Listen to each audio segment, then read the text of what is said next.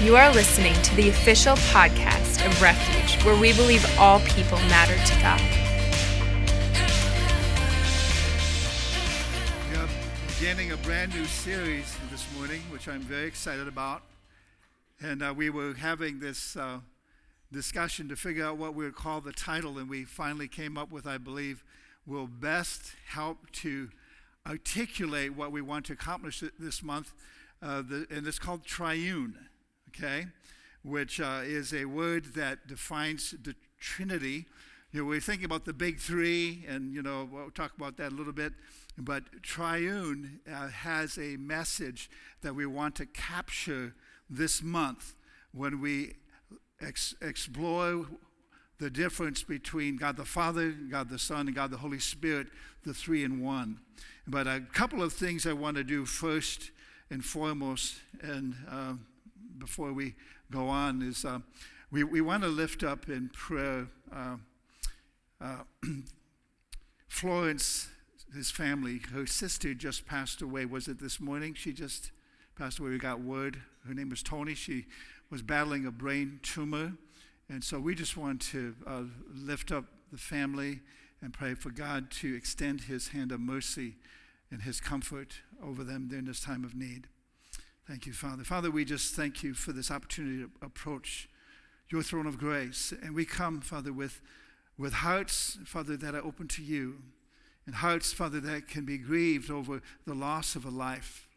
And Father, we've prayed, we've battled, but now we know, Father, that Tony has received her ultimate healing. For in your presence, Father, there is no sickness, there is no disease. And we just pray for Florence, Father, and Tony's family, that you administer strength, Father, to Tony's husband and children, and Father, every family member that's affected by this loss. And Father, we know that we don't grieve as the world grieves. For death to the believer is really, Father, a step from physical life to divine life. And so we thank you, Father, that assurance and hope that we have in Christ. And Father, we pray for this service this morning. We pray for this series as we begin, Father, and launch into this directive that you've given us. Father, we thank you for giving us a spirit of wisdom, for giving us revelation and understanding to the truth of your word, so that we can grow, so that we can fulfill, Father, your purpose and your mandate upon our lives. In Jesus' name we pray. Amen. All right. Well, I want to mention it's great to have our daughter Michaela home with us. She's home on spring break. And so where are you hiding, Michaela? She's back there somewhere. Maybe she's back with the kids or something. But she loves children, and she's a delightful daughter, as well as Mackenzie, too. She's delightful. You know, when you brag on one, you got to brag on all of them. Parents, you know that, okay? Otherwise, you'll hear about it later. So Nathan, he's great. In fact, this is his last Sunday as a single man. And so next Sunday at this time, they'll be preparing and they'll be getting married. And all of you are invited. The wedding ceremony is at 3 p.m. right here in this auditorium. And so from after Sunday service, it's going to be transformed, decorated. And so when you come out at 3 o'clock, it'll look a little different. But we will have an amazing celebration. Tracy and Nathan are getting married. And they're both part of Refuge. They both serve on staff here. Tracy is a blessing. She serves actually in our nursery and also teaches music at Stevensburg Christian Academy.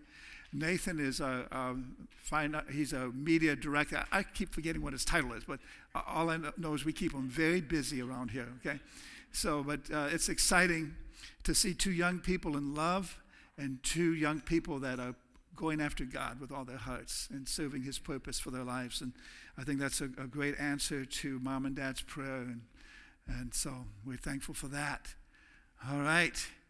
I was going to bring some humor this morning, and I thought maybe some good humor would be something relating to the father and the mother of the groom. But I couldn't find anything, so we just have to skip it, you know. Actually, I'll tell you one, then I won't share this during the wedding. But there was this one bride that was very, very nervous. And it was just minutes before the wedding, and she's just really nervous. And so her maid of honor says, you know what? you only have to remember three things. Only three things. The aisle, you're going to walk down that aisle, and the altar where the minister and your groom is up there. So, and then him, because it's all about you and him being married. So that's all you have to remember, those three things: the aisle, the altar, and him. And so in the last few minutes before the ceremony, she's repeating over and over in her mind: aisle, altar, him. Aisle, altar, him. Aisle, altar, him. Okay. Yeah. It won't work? I heard that. She's probably right, you know. Yeah, but you try. I mean, anyway. So, but what, ladies, you know, if you let God work on them, you know, he'll probably do a better job than you. So you say, God, you alter him. You know, he needs some alterations, okay? I know that in our marriage, there's some things that it's just like I never quite get it together in these areas. But I have a very patient wife who puts up with me even though I don't have it all together. And so nobody has it all together, but yet she knows that I'm trying and I'm making an effort. And I think as long as we have that element in our relationships that we're making an effort, then we need to extend grace towards each other. Because marriage, I tell you, it's a challenging thing because it's a refining of two people coming together. And sometimes we have rough edges that need to be smoothed off. That's the right way to say it. And so there's going to be sparks sometimes. There's going to be conflict. But I believe it's a journey that's exciting. And with God's help, with God's input, I tell you, you can't go wrong. Because he designed marriage. And I believe if we follow his instruction manual, the Word of God, we won't fail in our marriages. But even if you do or have failed, God doesn't give up on you. Amen? Because, some people talk, and this is not even my sermon this morning, so maybe give me an extra 2 minutes. Some people, they really have a hard time, and they're very critical and judgmental towards divorced people. And the church shouldn't be that way.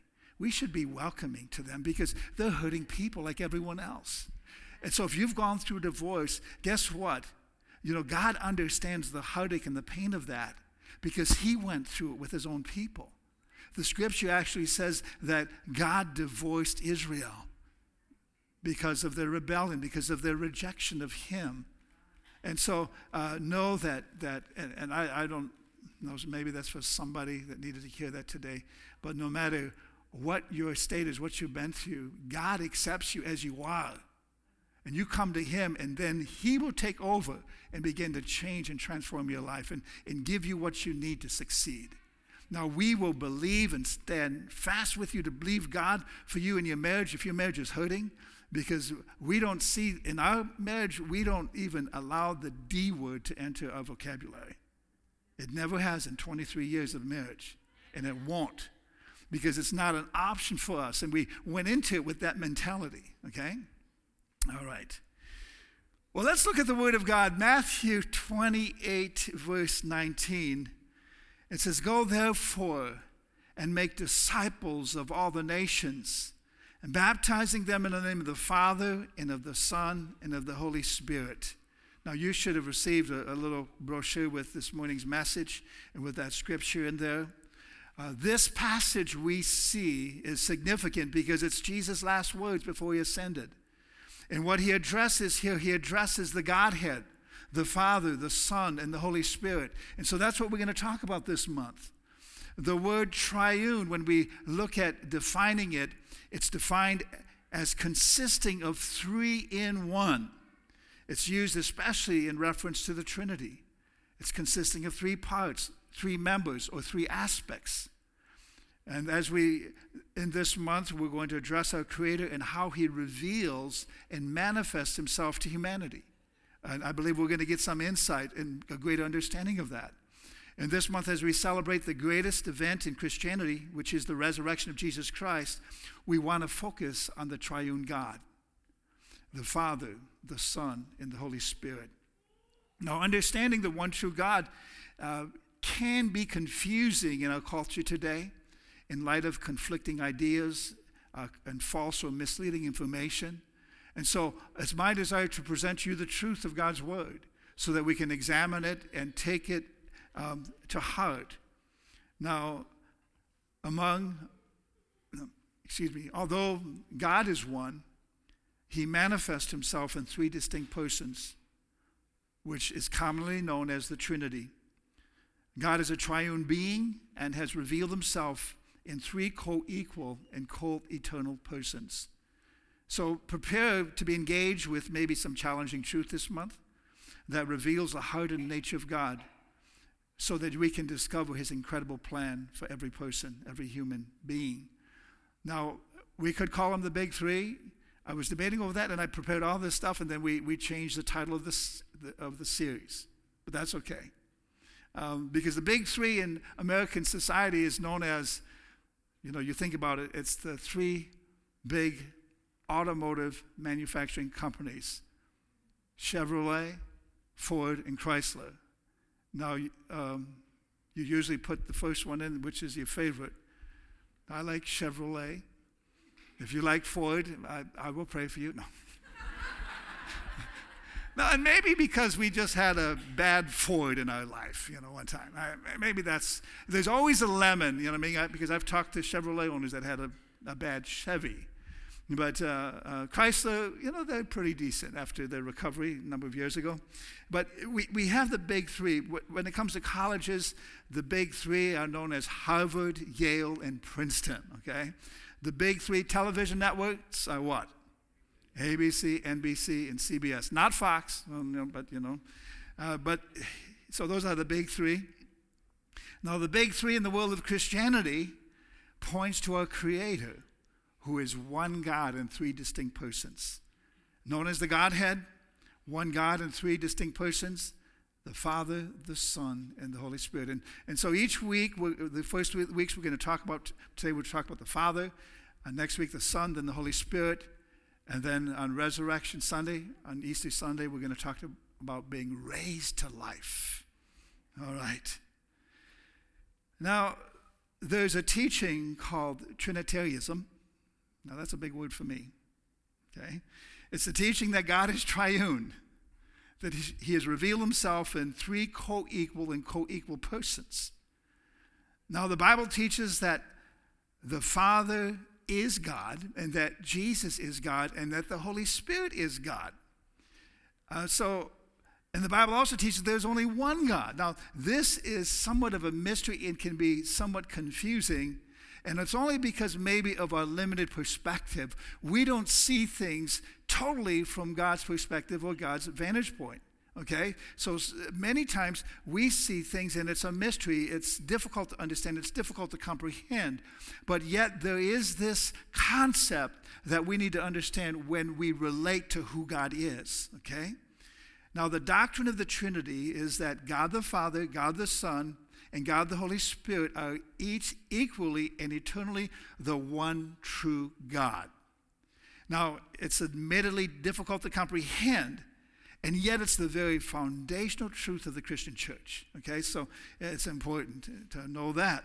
The Trinity is one God existing in three persons. Now, understanding that this is not in any way suggesting three gods, it's interesting to note that the word Trinity is not found in the Bible, but yet the concept is. So, Trinity is a term that is used to describe the triune God. Three coexistent, co-eternal persons who make up God. Now, I might sound redundant in some of these things, but I'm saying the same thing maybe in different ways because I really want you to grasp it. I really want you to grab hold of it this morning. Because there are teachings out there that would conflict and contradict to what we know the truth of the Word of God is concerning the subject. Now, we speak of this word and this phrase, if you take notes, you can write this down, triunity. And I'm going to read this for you. I came across this. I think it's well written for me to try to narrate it. I'm not going to do it justice, so I'll just read it. Is that okay? The teaching of the Bible concerning the Trinity might be summarized thus. God is a triunity, which each person of the Godhead equally and fully and eternally are God. Each is necessary and each is distinct, and yet all are one. The three persons appear in a logical, casual order. The Father is the unseen, omnipresent source of all being, revealed in and by the Son, experienced in and by the Holy Spirit. The Son proceeds from the Father and the Spirit from the Son. With reference to God's creation, the Father is the thought behind it, the Son is the word calling it forth, and the Spirit is the deed making it a reality. Praise God. I think that says it pretty well, okay? And so without necessarily being a theologian, that's definitely a textbook answer to describe the Trinity. Now, when we look at the divine mission, and I think of it in this terms, and maybe to break it down a little bit simpler for us to understand, when we think about God's divine mission, God the Father is the one who planned everything. Then Jesus, the Son, is the one who carried it out. He carried out God's plan. And the Holy Spirit is the one who reveals God's plan so that we can understand and comprehend it. So we understand those the different distinct roles of the Father, the Son, and the Holy Spirit in that statement. Now, we too, you and I, are a three-part being. So it's not any surprise that God is a three-part being. You and I are spirit, soul, and body. I am a spirit. I have a soul, which is my mind, my will, my intellect, and I live in a physical body. I'm a three-part being. And so that makes each of us a trinity in a sense, okay, when we look at it from that standpoint. Now, if we want to use a natural illustration, and this is how, in teaching my children at a young age to explain the Trinity to them, I'd say, okay, I'm one person, but yet I'm a son because I have an earthly father. And in that relationship as a son, there's certain dynamics that go along with that. And then I'm also a father because you are my children. So I'm a father and I have children. And so that's another role. That's another distinct role. And I'm also a husband because I have a wife. So even though I'm a son, a husband, and a father, I'm still one person, but I have three distinct and different roles, okay? So that's helped me at least to understand it and also explain it to my children a number of years ago. So now, I want to ask this question. I want you to think about this for just a moment. What is your concept of the Father? How do you see him or relate to him? You know, when we think of God the Father, what is your concept of who he is? Because your concept might be somewhat affected by how you view your earthly father, and very often it is. How we relate to our natural father is often how we perceive our heavenly Father. And so if we had a bad relationship or a relationship that maybe wasn't up to par with our natural father, very often we can relate to God in the same manner. And so that's why some people have a difficult time believing in God, because maybe their natural father wasn't a real father to them as they should have been, okay? And we don't want to put condemnation any father here that has made mistakes, because we've all made mistakes in raising our children. But yet when we started having kids, I can remember when Daniel was born, this little redhead, and I have to tell you a little secret here. Pastor Deb did not like red hair, and all of a sudden he had red. It was red hair. I mean, it was clearly red. She thought it was blood, and she thought it would rub off or wash off after his birth, but it didn't. It never. But now I have to now let you know. Now she loves red hair. And that's what it took. It took her having a son with red hair for her to love red hair. Now she loves it totally. All right? Okay, and. But I can remember, now when we were at the hospital, it was great because we had the nurse and all these people attending us. But when they gave us that little bundle, that red-headed baby, and we're going home with this red-headed baby, I'll never forget, we got in the house, we looked at each other, and we have him. He's still in the car seat. We looked at each other, now what? Now what? Well, I can remember at that time us talking that, as a father, I want to be a representative of God the Father to this young man, this son, and to all of our children. I want to truly represent the heart of God as an earthly father so that they can come to know the heavenly Father and relate to him as they do the earthly father.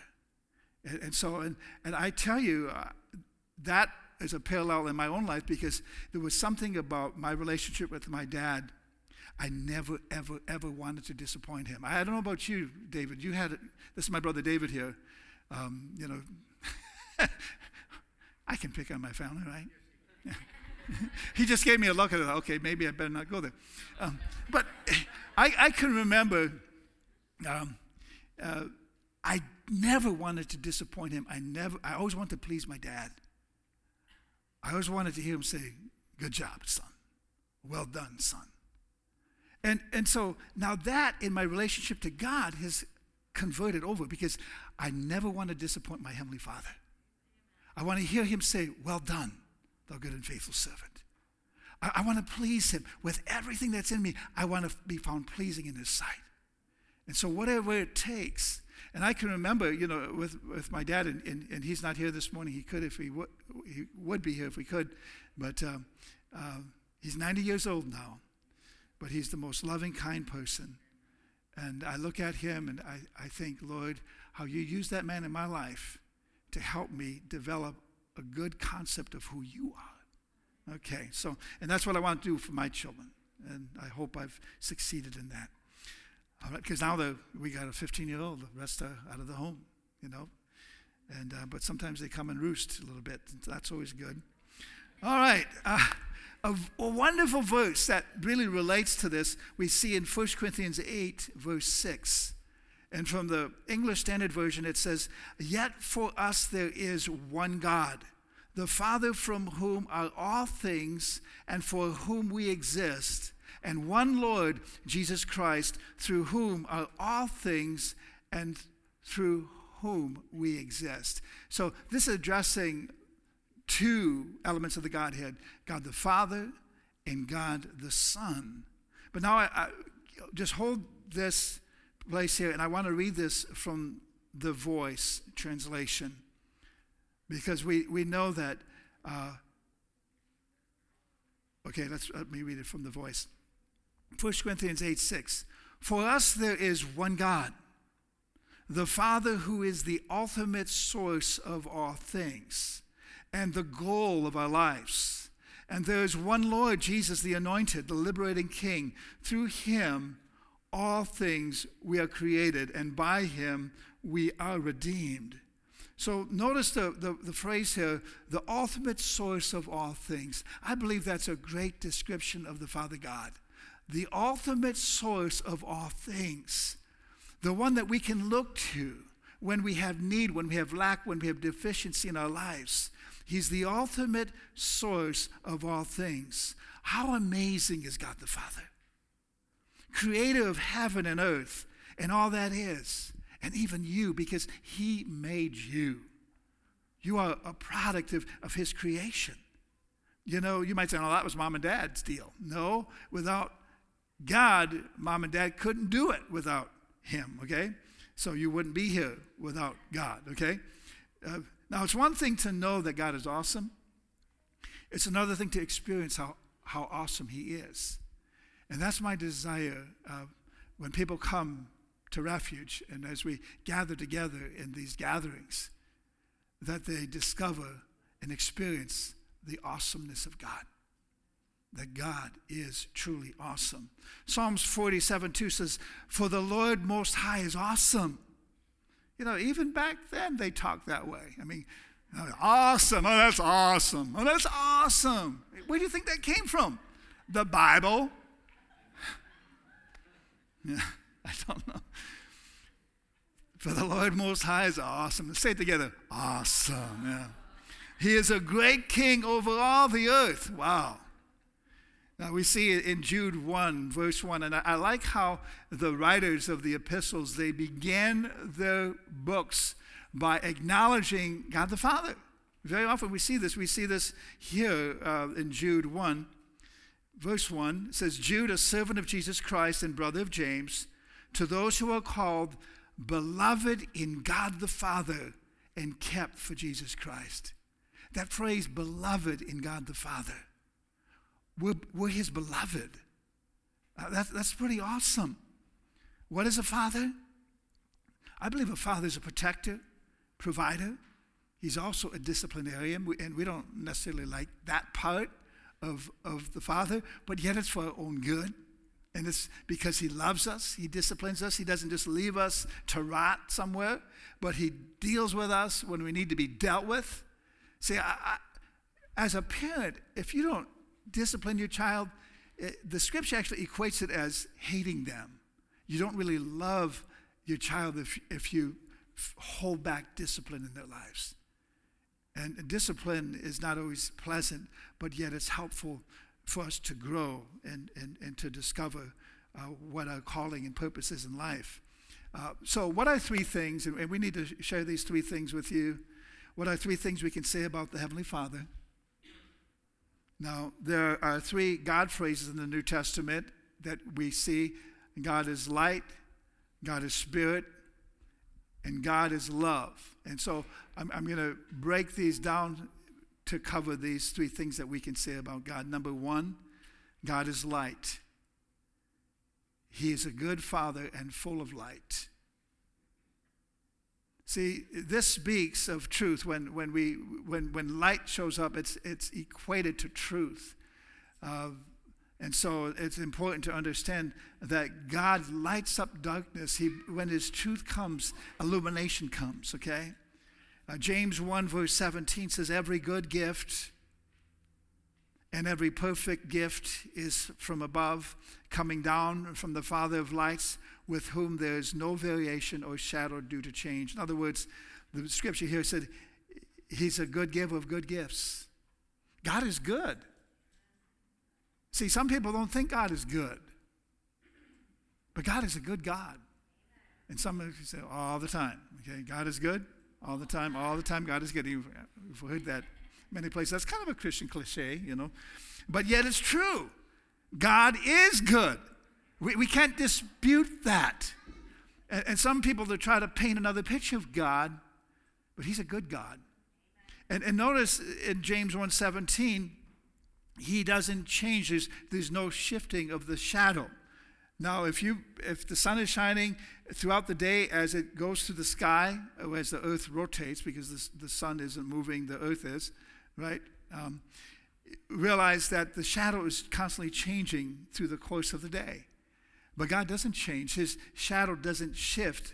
He doesn't change from being good at one moment and being bad at another. He's always good, okay?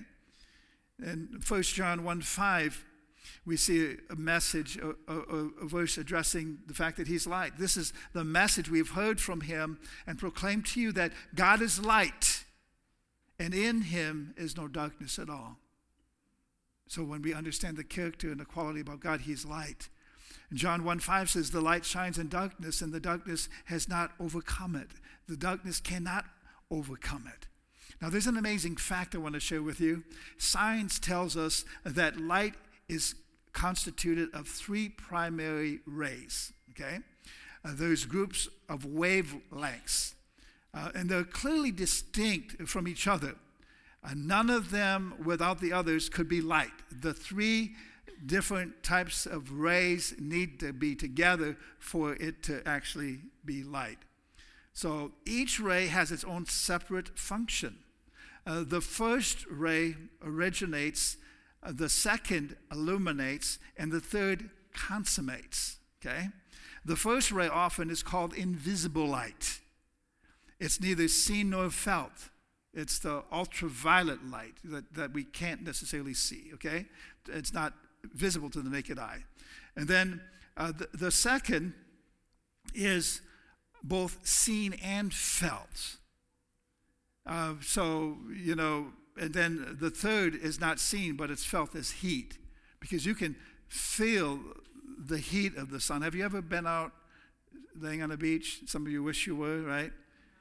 And that sun just starts beaming down, the clouds part, and you just immediately, once the clouds part, you feel the heat of that sun. Now, the light of that sun was still shining, but the cloud prevented you from feeling its heat. But that's one aspect of light, is heat, okay? And the other is the physical light, and the other is the ultraviolet or the unseen. So those three make up light. Now, like light, our one God is revealed in three distinct persons of the Father, the Son, and the Holy Spirit. 1 John 5:7, it's a very key and important passage, and the New King James Version reads this way: "For there are three that bear witness in heaven, the Father, the Word, and the Holy Spirit, and these three are one." Wow.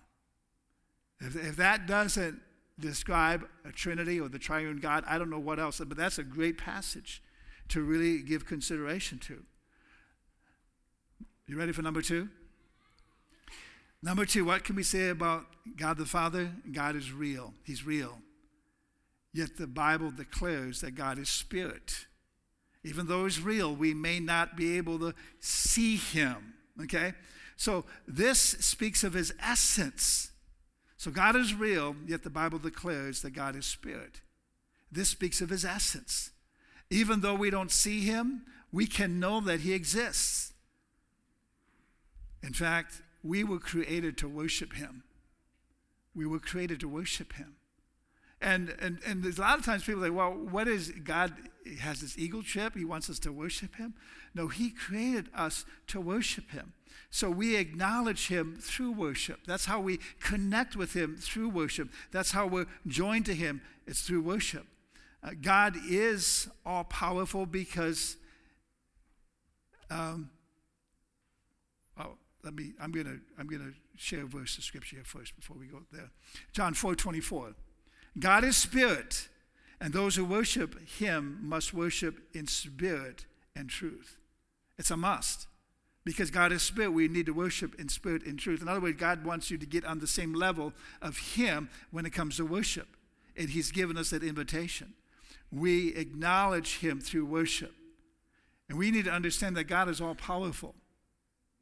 Because he is all powerful, he can help you with anything, with whatever you're going through. See, he wants to act on your behalf. He has proved that. In Jeremiah 32:17, the scripture says, "O Lord God, it is you that have made the heavens and the earth by your great power and by your outstretched arm. Nothing is too difficult for you." If he is able to create all this, then nothing's too difficult for him to fix if it's broken in your life, okay? Now, God is present everywhere. In fact, it's you that have made it. Actually, I was getting ahead of myself again. God is present everywhere. Because God is present everywhere, that means he's always with us. He'll never leave nor forsake us. In Matthew 28, verse 20 says, "I will be with you always." See, God gives us a constant awareness of his presence. In fact, he doesn't want you to tune him out, and so often we're doing that. God is all-knowing. He is holy. He is absolute truth. He is righteous. He is just. In my Bible reading this morning, I came across this scripture in Psalms 145, verse 1 through 3. It says, "I will exalt you, my God, the King. I will praise your name forever and ever. Every day I will praise you and extol your name forever and ever. Great is the Lord and most worthy of praise. His greatness no one can fathom." Wow, so this means we need to be in this constant state of worship, this constant state of praise. Praise needs to be a lifestyle. And when we praise him and acknowledge him, that's when his presence manifests in our life. Number 3, he is a loving Father. He is a loving Father. He is love. See, this speaks of his passion. See, Jesus came to reveal the Father's love to us. Because Jesus said, if you've seen me, you've seen the Father. Jesus came to show us what the Father is like. His love is displayed in his mercy, the fact that he offered forgiveness of sins. 1 John 4:8 says, anyone who does not love does not know God, because God is love. If you know God, then you will love, because you'll have his nature to love, because you know him. It's so important that we know him. God is love because he's love. He's just love. He is unconditionally committed to my well-being and yours too. He's merciful, he's faithful, and he never changes, as we saw. In 1 John 3:1, it says, consider, this is from the Voice, consider the kind of extravagant love the Father has lavished on us. He calls us children of God. It's true, we are his beloved children. And in the same way the world didn't recognize him, the world does not recognize us either. So we see here a differentiation, or a difference between those that are in the world and those that are in relationship with God. For those that are in relationship with God, they are those that experience his extravagant love. And yet those that are in the world can experience his extravagant love if they open up their heart to him. See, love is not superficial, it's supernatural. In fact, walking in love is supernatural, because that's what God has called us to do. Because if you live your life and you're a mean-spirited person and you don't show love, you don't express love, you don't let other people, if you don't love, then you really don't know God. You don't really have a connection with him like you need to and like you can have. At this time, I want to give an opportunity for you here to really connect to the Father God. See, one of the core values for us at Refuge is that we are in awe of the one true God. And so I want you to consider for a moment the phrase, the one true God. The one true God. We live in a society where there are many false gods. How do you know the one true God? You can only know the one true God if you know Jesus, because Jesus came to show us the Father. In 1 Timothy 2, verses 5 and 6, it says, for there is one God, and there is one mediator between God and man, the man Christ Jesus, who gave himself as a ransom for all, which is the testimony given at the proper time. Yes, there's one God, and Jesus is the mediator, because he is God who manifests himself as a human being. And we're going to talk about that when we talk about the Son in a couple of weeks, actually next week. So for us to understand the relationship between God the Father and God the Son and how they are one. But he gave himself a ransom for all. In John 17:3, Jesus is speaking, and he said, this is eternal life, that they may know you, the only true God, and Jesus Christ, whom you have sent. So it's knowing him, it's knowing Jesus, it's knowing the Father. You might say, but how can I know God? How can I know this unseen being out there? How can I have a revelation and an understanding of who he is? Well, because he reveals himself by his Spirit. You can know God. And see, that's why sometimes in the world it's hard for them to comprehend, especially if you say, yeah, God talks to me. You might say, oh, then you're crazy. Because if you think you're hearing God talk to you, then you're kind of messed up. But the fact and the reality is that God does speak to his people. He speaks to his creation. And he's speaking to you and wants to speak to you. Maybe you haven't been listening. Maybe you haven't been giving an ear. But he's speaking. And he's speaking even now in this place. In 1 John 5:20, we want to close with this particular verse. It says, and we know that the Son of God has come and has given us understanding, so that we may know him who is true. And we are in him who is true, in his Son Jesus Christ. He is the true God and eternal life. So Jesus Christ is the true God. And so he really came to reveal the Father to us so that we could know him through the Son. I want you to stand up together this morning, and what we're going to do is give an invitation for maybe those of you that may not have made a personal commitment of your life to Jesus Christ. Maybe you can't say with 100% assurance, I know God the Father. I know God as my Father. If that's not personal to you, if that's not something you can relate to, then maybe you don't have that kind of relationship that you need to have with him. Jesus made a statement. He said, I am the truth, the way, the truth, and the life. No man comes to the Father but through me. With every head bowed, every eye closed, nobody looking around, I want you to ask yourself this question. Now, this might be a question you might say, well, what does it matter? It does matter. The question is, if I were to die today, do I know with 100% assurance that I'd be with Jesus, that I'd go to heaven? Or is there a concern? Is there an uncertainty in my life where I would end up? Do I know without a doubt that I would be in God's presence, that I have and possess the gift of eternal life? If there's a question, if there's a doubt, my appeal to you this morning is to give God an opportunity to reveal himself to you. If you're here today and you say, Pastor, I don't know that my life is right with God, but I want it to be right with God, then I want you just to slip up your hand and say, Pastor, would you pray for me? Because I want my life to be right with God. Maybe you're dealing with sin, you're dealing with guilt and some other issues, okay? I see that hand. Others this morning, if you lift your hand, in a moment we're going to pray. And I believe God's going to meet you. Because the condition of your life really matters to God. It really does. Where you end up in eternity really matters to God. But yet, there's a point where we choose, because God's given us a free will. We must choose him.